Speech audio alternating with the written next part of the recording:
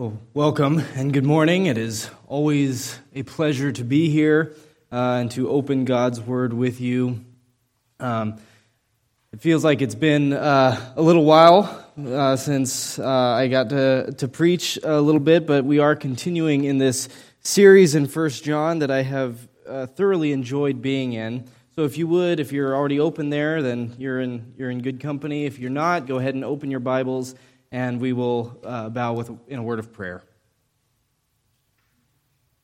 Dear Heavenly Father, we are grateful that we get to be here today, that we get to gather together as your church, that we get to lift up your name in worship, in songs and praise, and in the preaching of Scripture. Father, we recognize that this is a privilege that we get to enjoy, that there are many who meet in secret around the world or meet because you commanded them to, but lives may be threatened for doing so, or freedoms may be threatened. So, Lord, we do recognize this wonderful privilege that we have to openly gather and to openly sing and to sing loudly your praise. Now, Father, as we enter into this next phase of worship where we get to open your word and to hear the message that you have from it, I pray that you would open our hearts, that you would open our minds to understand these things, that you would cause me to decrease so that Christ may increase. And we pray this in his precious name. Amen. But as I said, we are continuing in this series in 1 John, and it has been such a wonderful series to be able to go through it verse by verse and section by section, passage by passage, chapter by chapter, and just to see John's heart in this first epistle that he writes. And now the interesting thing about 1 John, and really John's writings in general, is that they are very simplistic. And what I mean by that is not that they're shallow, but that we can read them and we get this feeling as if a father is training up and teaching his children. And of course we see that because John actually addresses the people that he's writing to in some spots as my little children. And so we get that father's heart, we get that pastor's heart, we get that love that he has to express. But on top of that, and along with this, we also get that this book is so theologically deep that we can look at some simple phrases that he writes. For example, chapter 1, verse 5, "This is the message we have heard from him and proclaim to you that God is light, and in him is no darkness at all." That is such a simple statement that we can understand. But when we actually look at the character and the nature of God and the character and nature of this fallen world, we can see how theologically profound that is. That God is high and lifted up, that he is holy, holy, holy, that he is righteous, that he is just.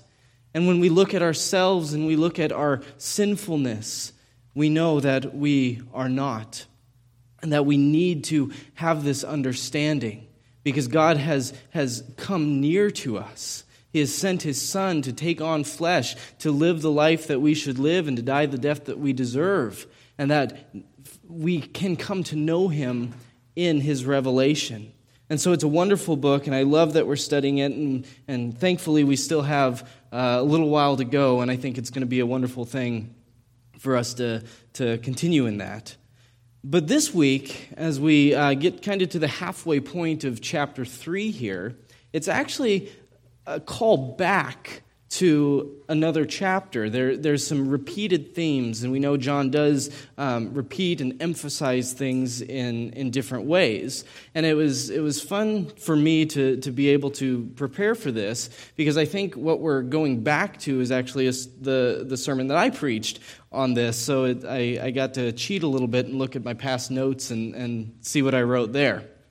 But we look back at chapter 2, starting in verse 7, that says this, "Beloved, I am writing you no new commandment, but an old commandment that you have heard from the beginning. The old commandment is the word that you have heard. At the same time, it is a new commandment that I am writing to you, which is true in him and in you, because the darkness is passing away and the true light is already shining. Whoever says that he is in the light and hates his brother is still in darkness. Whoever loves his brother abides in the light, and in him there is no cause for stumbling. But whoever hates his brother is in darkness and walks in darkness and does not know where he is going, because the darkness has blinded his eyes. So, both in today's passage in chapter 3 and the passage back in chapter 2, we have this focus of love, but we also have this contrast of love and hate, light and darkness, good and evil, and focusing in on the church, the brethren, those who we would call brothers and sisters in Christ. And John calls it a new commandment, but it's not actually new, because it's been from the beginning. It's just new in the presentation of it. See, when we look back at the law, when we look at the Old Testament and the law that God had given to his people, we know that the summary of the law, that the law all points to love. Love is the end of the law. And so Jesus even said that all of the law and all of the prophets can be brought down into just the two greatest commandments: to love the Lord your God with all your heart, your soul, your mind, and your strength, and then to love your neighbor as yourself, for these are the two great commandments. But it's new in its presentation because now we have a person who is love, the fulfillment of the law, and that is the God-man, Jesus Christ. And he came to earth, he took on flesh, he fulfilled the law, and he taught this message of love. And so we defined love a number of weeks ago when I preached on 1 John chapter 2, where love is not approving of sin, love is not tolerating sin, but love is telling the truth. Love is what God approves of, and God does not approve of sin. Now, this word love, as we have probably noticed throughout John's epistle, is very common in the language of John. And just in John's letters alone, so we're not counting Revelation for just a moment, but just in his gospel, his first, second, and third epistle, John uses the word love, which comes in a few forms in the Greek, but we translate it as just love. But he uses love 110 times in just those 4 books alone. And so we can understand why John is called the disciple of love. That's one of the titles people tend to give him, is the disciple of love. And I think it's interesting as well that John, in his gospel, refers to himself as the disciple whom Jesus loved.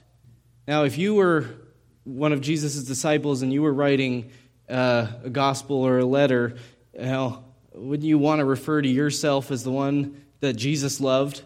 And it's also kind of funny, this is one of my favorite passages in the Bible. It's not really theologically deep in any way, shape, or form. But as they're on their way to the tomb, Peter runs ahead, and then John has to put something in there to show his own athletic ability. And he says, but the other disciple outran Peter and got there first. He showed his supremacy and his athletic ability in that. But we know that John is indeed the disciple whom Jesus loved, and he is the disciple of love in what he communicates in his writings. And he says this in verse 11, as we just read, "For this is the message that you have heard from the beginning, that we should love one another." Now, this call to love one another, we might ask, well, who is he talking about? Well, he's talking about the church. He's talking about us. And we're not just talking about this individual body of believers, and while that is included, but we're looking at the fullness, the entirety of believers around the world in the church. And now, worldly Christianity has an interesting way of looking at this, and I say Christianity lightly because it's not like you can really be a worldly Christian and still be a Christian, but I say that for lack of a better term. But the world will say this, if they're Christians, is I can have a relationship with Jesus. I can be a Christian, and not have to go to church. Okay? We get that from a lot of celebrity Christians, okay? Justin Bieber is one of the people that was kind of famous for saying this whole, I can be a Christian, but I don't need to go to church. It's this idea that I have a personal relationship with Jesus. I can go hide away in my room, open my Bible, and read 2 verses and see what God has to say to me there. I can say a little prayer and live my life normally. And while that's good, we should have a private life where we open Scripture and we read it and we meditate on it, where we should pray alone and communicate with God in that way. Jesus often went off, it says, to a place by himself in order to pray. So that's good, but that is not the Christian life. That's just an aspect that we should take into consideration. But the Christian religion is not a private religion. The Christian religion is a very public religion. If we take the Great Commission seriously, Jesus says, go, first of all, go therefore into all nations and make disciples, baptizing them in the name of the Father and the Son and the Holy Spirit. So we are to go out into the world. You've heard the phrase, I'm sure, we can be in the world but not of the world. And of course, that's the only place we can be, is in the world. We would have to leave this universe if we were to escape sin, which we know is impossible.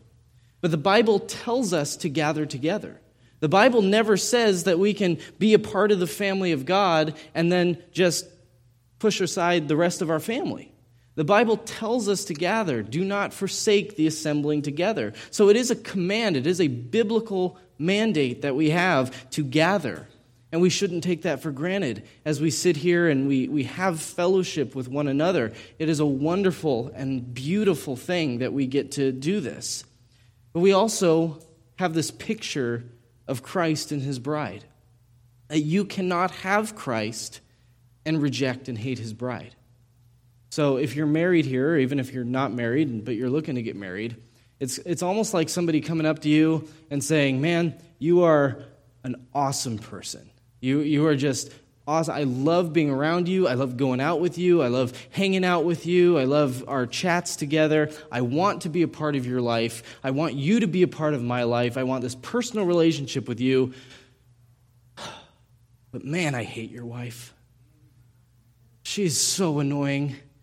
I've been hurt before. I've dated people before, and they've hurt me. I have past trauma. So I want nothing to do with your wife. But I really, really want to spend more time with you. Okay?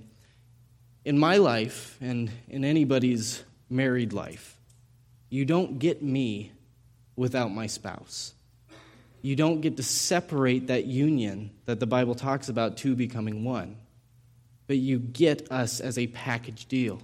In the same way, you cannot have Christ without his bride. You cannot love Christ and hate his church and hate the people who he calls his own. So like in chapter 2, we have this contrast of love and hate. And John literally here goes back to the beginning. He doesn't just say this message is one that you've heard from the beginning. He literally goes back to the beginning. In verse 12, we see, we should not be like Cain, who was of the evil one and murdered his brother.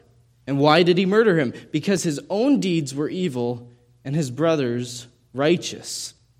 So he literally goes back to the beginning, and we have this picture of these two groups that John emphasizes. You have good and bad, you have light, you have darkness, you have Cain, and you have Abel. And we're told that Cain was of the evil one. And if you would for a moment, if you have your Bibles, let's look at that story in Genesis chapter 4, starting in verse 3, where it says this, in the course of time, Cain brought to the Lord an offering of the fruit of the ground, and Abel also brought of the firstborn of his flock, and of their fat portions. And the Lord had regard for Abel and his offering, but for Cain and his offering he had no regard. So Cain was very angry, and his face fell. And the Lord said to Cain, why are you angry, and why has your face fallen?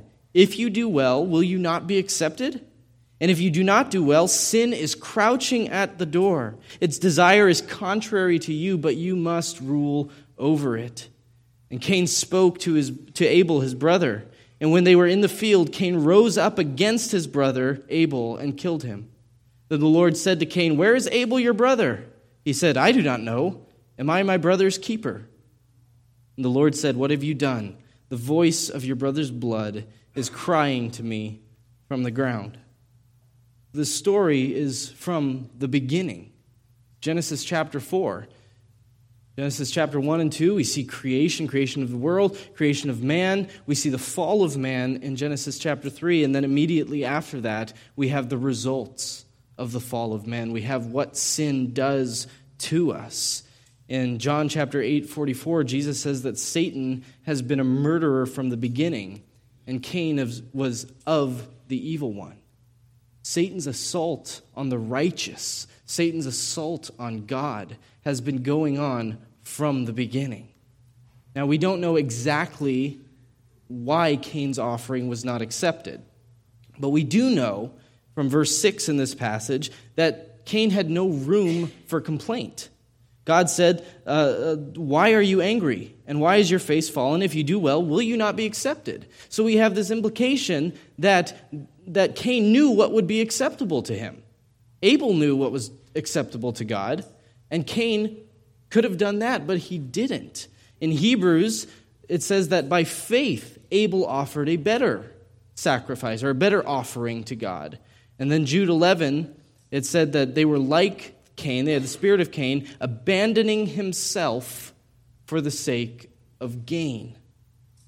What we do know about Cain was that his deeds were evil. If we go back to 1 John chapter 3, verse 4, we see it says, "Everyone who makes a practice of sinning also practices lawlessness. Sin is lawlessness." From this Genesis story, God says to Cain, sin is crouching at the door. Its desire is to rule over you, but you must overcome it. Cain allowed his sin, he let his sin rule over him because he belonged to the evil one. Because his deeds were evil, he hated righteousness. He hated his brother. Now, Cain represents the world's attitude towards the righteous, towards the people of God. The world hates righteousness because righteousness condemns the acts of the world. Righteousness condemns unrighteousness. Righteousness condemns evil. And Jesus is the righteous one. And so, of course, the world hates Jesus. And the devil does the works in unrighteousness. He seeks to put to death the righteous ones. Now, Abel was put to death because Cain hated his brother, because his brother was righteous. So Cain rose up against him and killed his brother. But the thing was, Abel was not the son of promise. The devil's plan, as it always is, was thwarted by God because Seth was the one that God used to bring forth his Messiah, to fulfill the prophecy in Genesis chapter 3 of the crushed head. And we see leading up to this, the last couple of weeks, we've heard some wonderful messages from Mr. Battiston and Pastor leading up to this. And really, the whole book, I kind of wish we could take 20 hours and preach through the whole book at once, because it really, it all flows together, because it's amazing. It's like God inspired it to be that way. But we see in verse 4 of chapter 3 in 1 John, we just read, everyone who makes a practice of sinning also practices lawlessness. In verses 7 and 8 in that same chapter, it says, "Little children, let no one deceive you. Whoever practices righteousness is righteous as he is righteous. For whoever makes a practice of sinning is of the devil, for the devil has been sinning from the beginning." Again, very simplistic terms with deep theological thought. And then verse 10 of chapter 3, "By this it is evident who are the children of God and who are the children of the devil. Whoever does not practice righteousness is not of God, nor is the one who does not love his brother." John emphasizes love and hate in such a wonderful way. Longman and Garland in their commentary writes, "From John's dualistic perspective, those who do not love believers must hate them, the way Cain hated Abel, leading him to murder his own brother." This is the natural response from the world. The world hates righteousness. It's natural. In verse 13, it says this, "Do not be surprised, brothers, that the world hates you." Now, I think John is looking back at the words of Christ that John wrote down in his gospel in chapter 15, verse 18, where Jesus says, "If the world hates you, remember it hated me first." Okay? Hatred from the world, opposition from the world, persecution from the world should be expected from the Christian. It should be something that we're not surprised to see. If somebody comes up and says, "You're stupid because you're a Christian," okay, try harder. That's what we expect.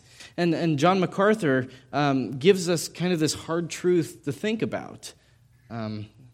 It says, "The more like Christ you are, the more the world will treat you like they treated Christ.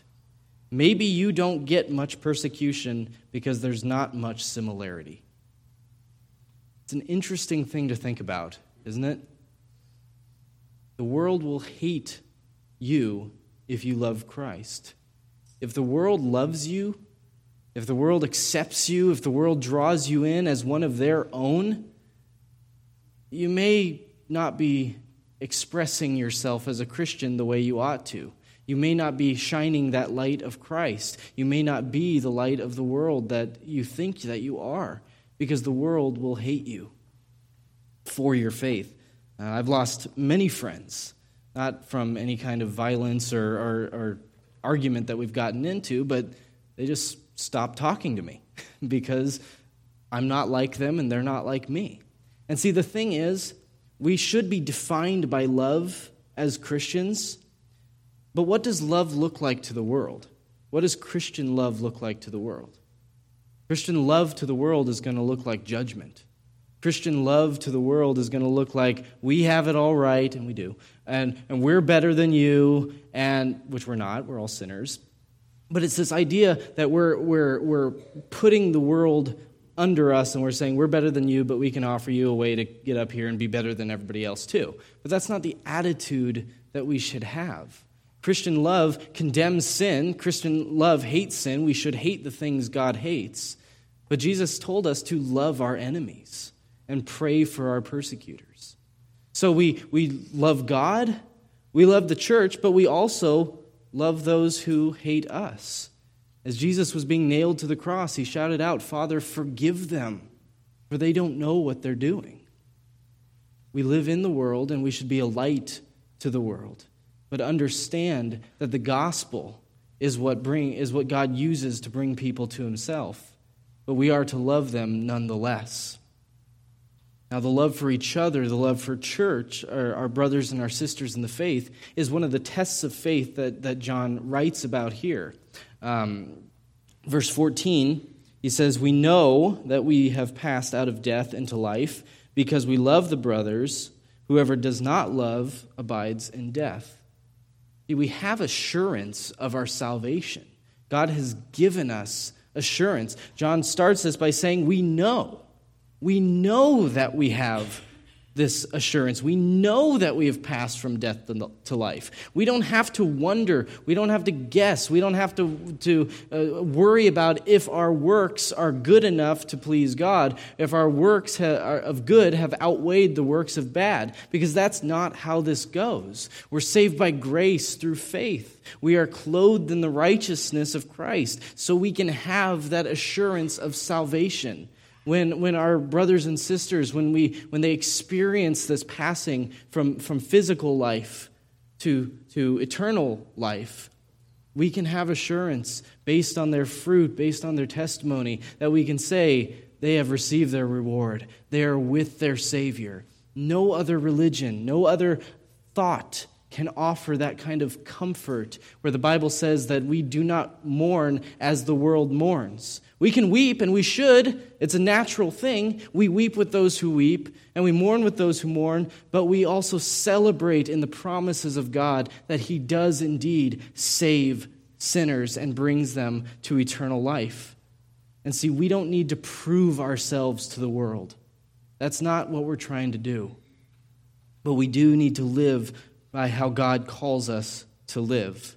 And we know that we've passed from death to life. This is the good news. We see this in Ephesians chapter 2, where Paul says you were dead in your trespasses and sins, where a lot of people like to think that dead just means, floating out in the water and screaming for help instead of being face down in the water, unable to help yourself. But Paul says you were dead. There's nothing you could do, but God, who is merciful and gracious, chose some to save. And when God saves a sinner, when God calls them to Himself, when He adopts a person, we cannot be taken out of that family. God loses none that are His. And so we know when we pass from death to life that we have life, and we have it eternal. And we have the assurance of that in the gospel. The state of man upon birth is dead and dying. So it's this kind of paradox thing where you're dead, but you're also dying. Okay, where a Christian, somebody who's saved, we were dead, and now we're alive. Though our physical bodies will die, we will live forever and be raised up again at the last day. So the opposite of death is not life, but it's love. Okay? Again, in verse 14, in the last part, because we know we've passed out of death into life because we love the brothers. Whoever does not love abides or remains in death.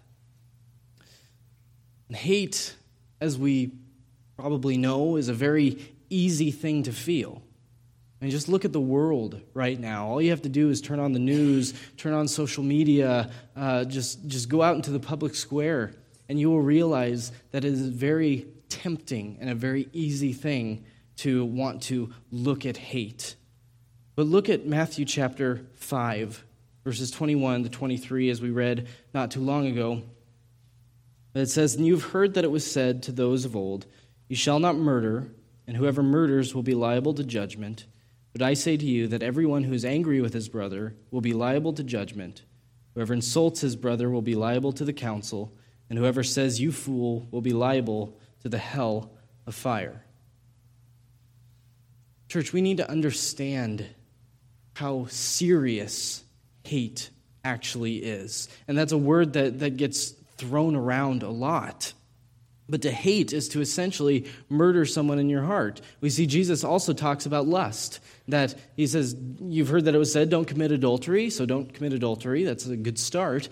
But he says, but I say to you that anyone who even looks at somebody with lust has committed adultery with them in their heart. And it's the same kind of idea here, that if you were to hate somebody, you're essentially in your heart saying, I wish they were dead. That's what true hatred is you wish that person was dead. You wish they were gone. You hate them. Like I said, we throw around that word a lot. I'm a very, very, very picky eater. So there are a lot of foods that I say I hate, and maybe some of that's true. But when it comes to things that I really hate, and I'm working on my sanctification because all of God's creation is beautiful and wonderful. I just think spiders were tainted more by the curse than everything else. They are terrifying, and I do not like them.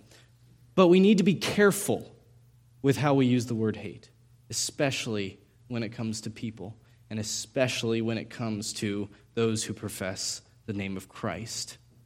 There is no room for hatred of the brothers in a Christian. Verse 15 of 1 John chapter 3 says, "Everyone who hates his brother is a murderer, and you know that no murderer has eternal life abiding in him." The only thing we should hate is sin. Proverbs 8:13 says, "The fear of the Lord is hatred of evil, pride and arrogance and the way of evil and perverted speech I hate." And we could see other passages that are similar to that. but we should not love what put Christ on the cross. We should not love the things that God himself hates. We should hate sin, but hatred of the brethren is equal to murder and death. And in closing this morning, I want to talk about the accumulation of the love for each other. And that comes in the expression of forgiveness.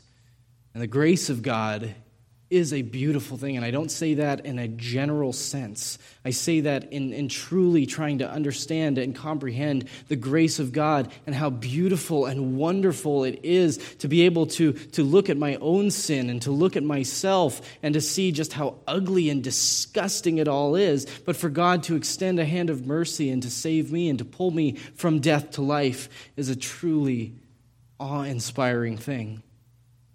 And especially when it comes to forgiving somebody who is worth hating.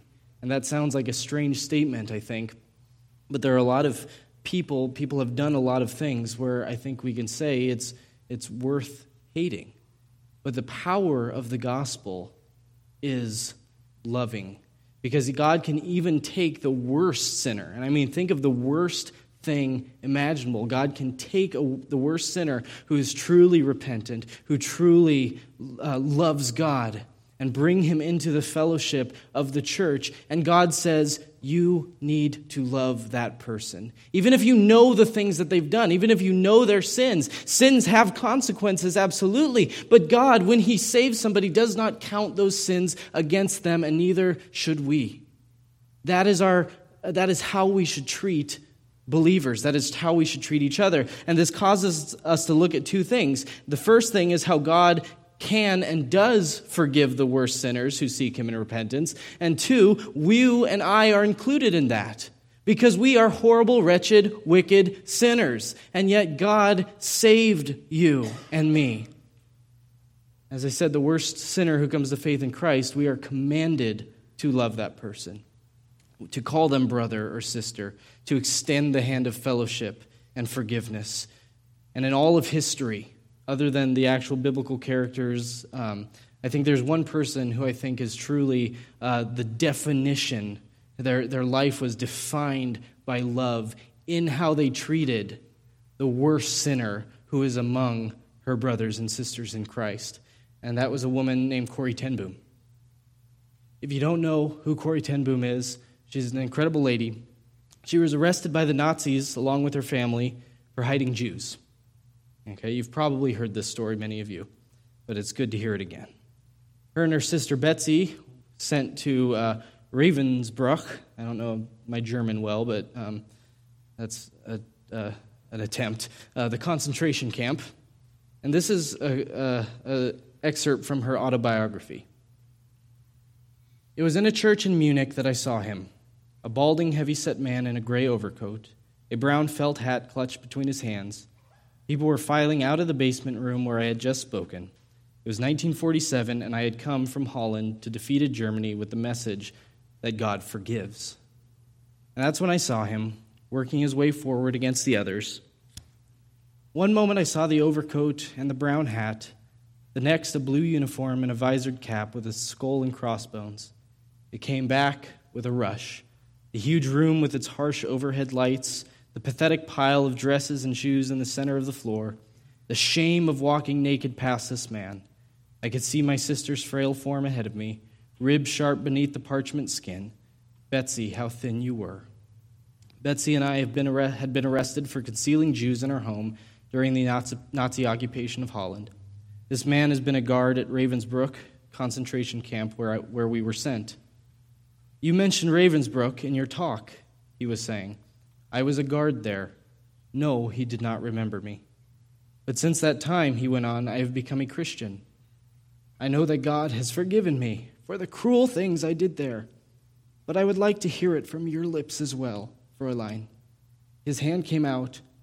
Will you forgive me? And I stood there, I whose sins had every day to be forgiven, and could not. Betsy had died in that place. Could he erase her slow, terrible death simply for the asking? It could not have been many seconds that he stood there, hand held out. But to me, it seemed hours as I wrestled with the most difficult thing I have ever had to do, for I had to do it. I knew that. The message that God forgives has a prior condition, that we forgive those who have injured us. If you do not forgive men their trespasses, Jesus says, neither will your Father in heaven forgive your trespasses. And still I stood there, with the coldness clutching my heart, but forgiveness is not an emotion. I knew that too. Forgiveness is an act of the will, and the will can function regardless of the temperature of my heart. Jesus, help me, I prayed silently. I can lift my hand. I can do that much. You supply the feeling. And so woodenly, mechanically, I thrust my hand into the one stretched out to me. As I did, an incredible thing took place. The current started in my shoulder, raced down my arm, sprang into our joined hands, and then this healing warmth seemed to flood my whole being, bringing tears to my eyes. I forgive you, brother, I cried, with all my heart. For a long moment we grasped each other's hands, the former guard and the former prisoner. I had never known God's love so intensely as I did then. Church, we are to love each other, regardless of past sins. If you are in Christ, your sins are not counted against you, and we should not count those sins against each other as well. We are a fellowship of believers. We are brothers and sisters in Christ. We are to be unified with one another, because the world is already divided. If the world is already divided, how much worse would it be if those who claim Christ were to divide themselves, to be just like the world? So, brothers and sisters, I urge you this morning to take what John has to say here, to love one another. Do not be like Cain, who hates righteousness, but to love righteousness, to love one another, to come together in the unity that only God in Christ Jesus can supply. Because there's no other worldview, there's no other religion that you would ever hear this story. Because we live in cancel culture. You do one thing that makes it out into the world, and for the rest of your life, you are evil. For the rest of your life, you are unforgivable because of one thing that you did to the world. The Christian message is not that. The Christian message is, yes, you are a sinner. Yes, you deserve the wrath and punishment of God, but by the grace of God, I have a good and merciful and wonderful and kind Savior who took the punishment for me so that I can stand before God, clothed in the righteousness of Christ, in the midst of other sinners, rejoicing and worshiping the one true God. In my final moment, I'll say this. One of my favorite quotes out there is that Paul entered heaven to the shouts of praise of those he martyred. Let's pray. Father in heaven, we are so grateful for your word.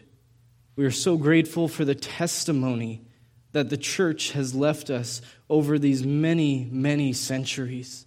The way that you have worked in the lives of your faithful people.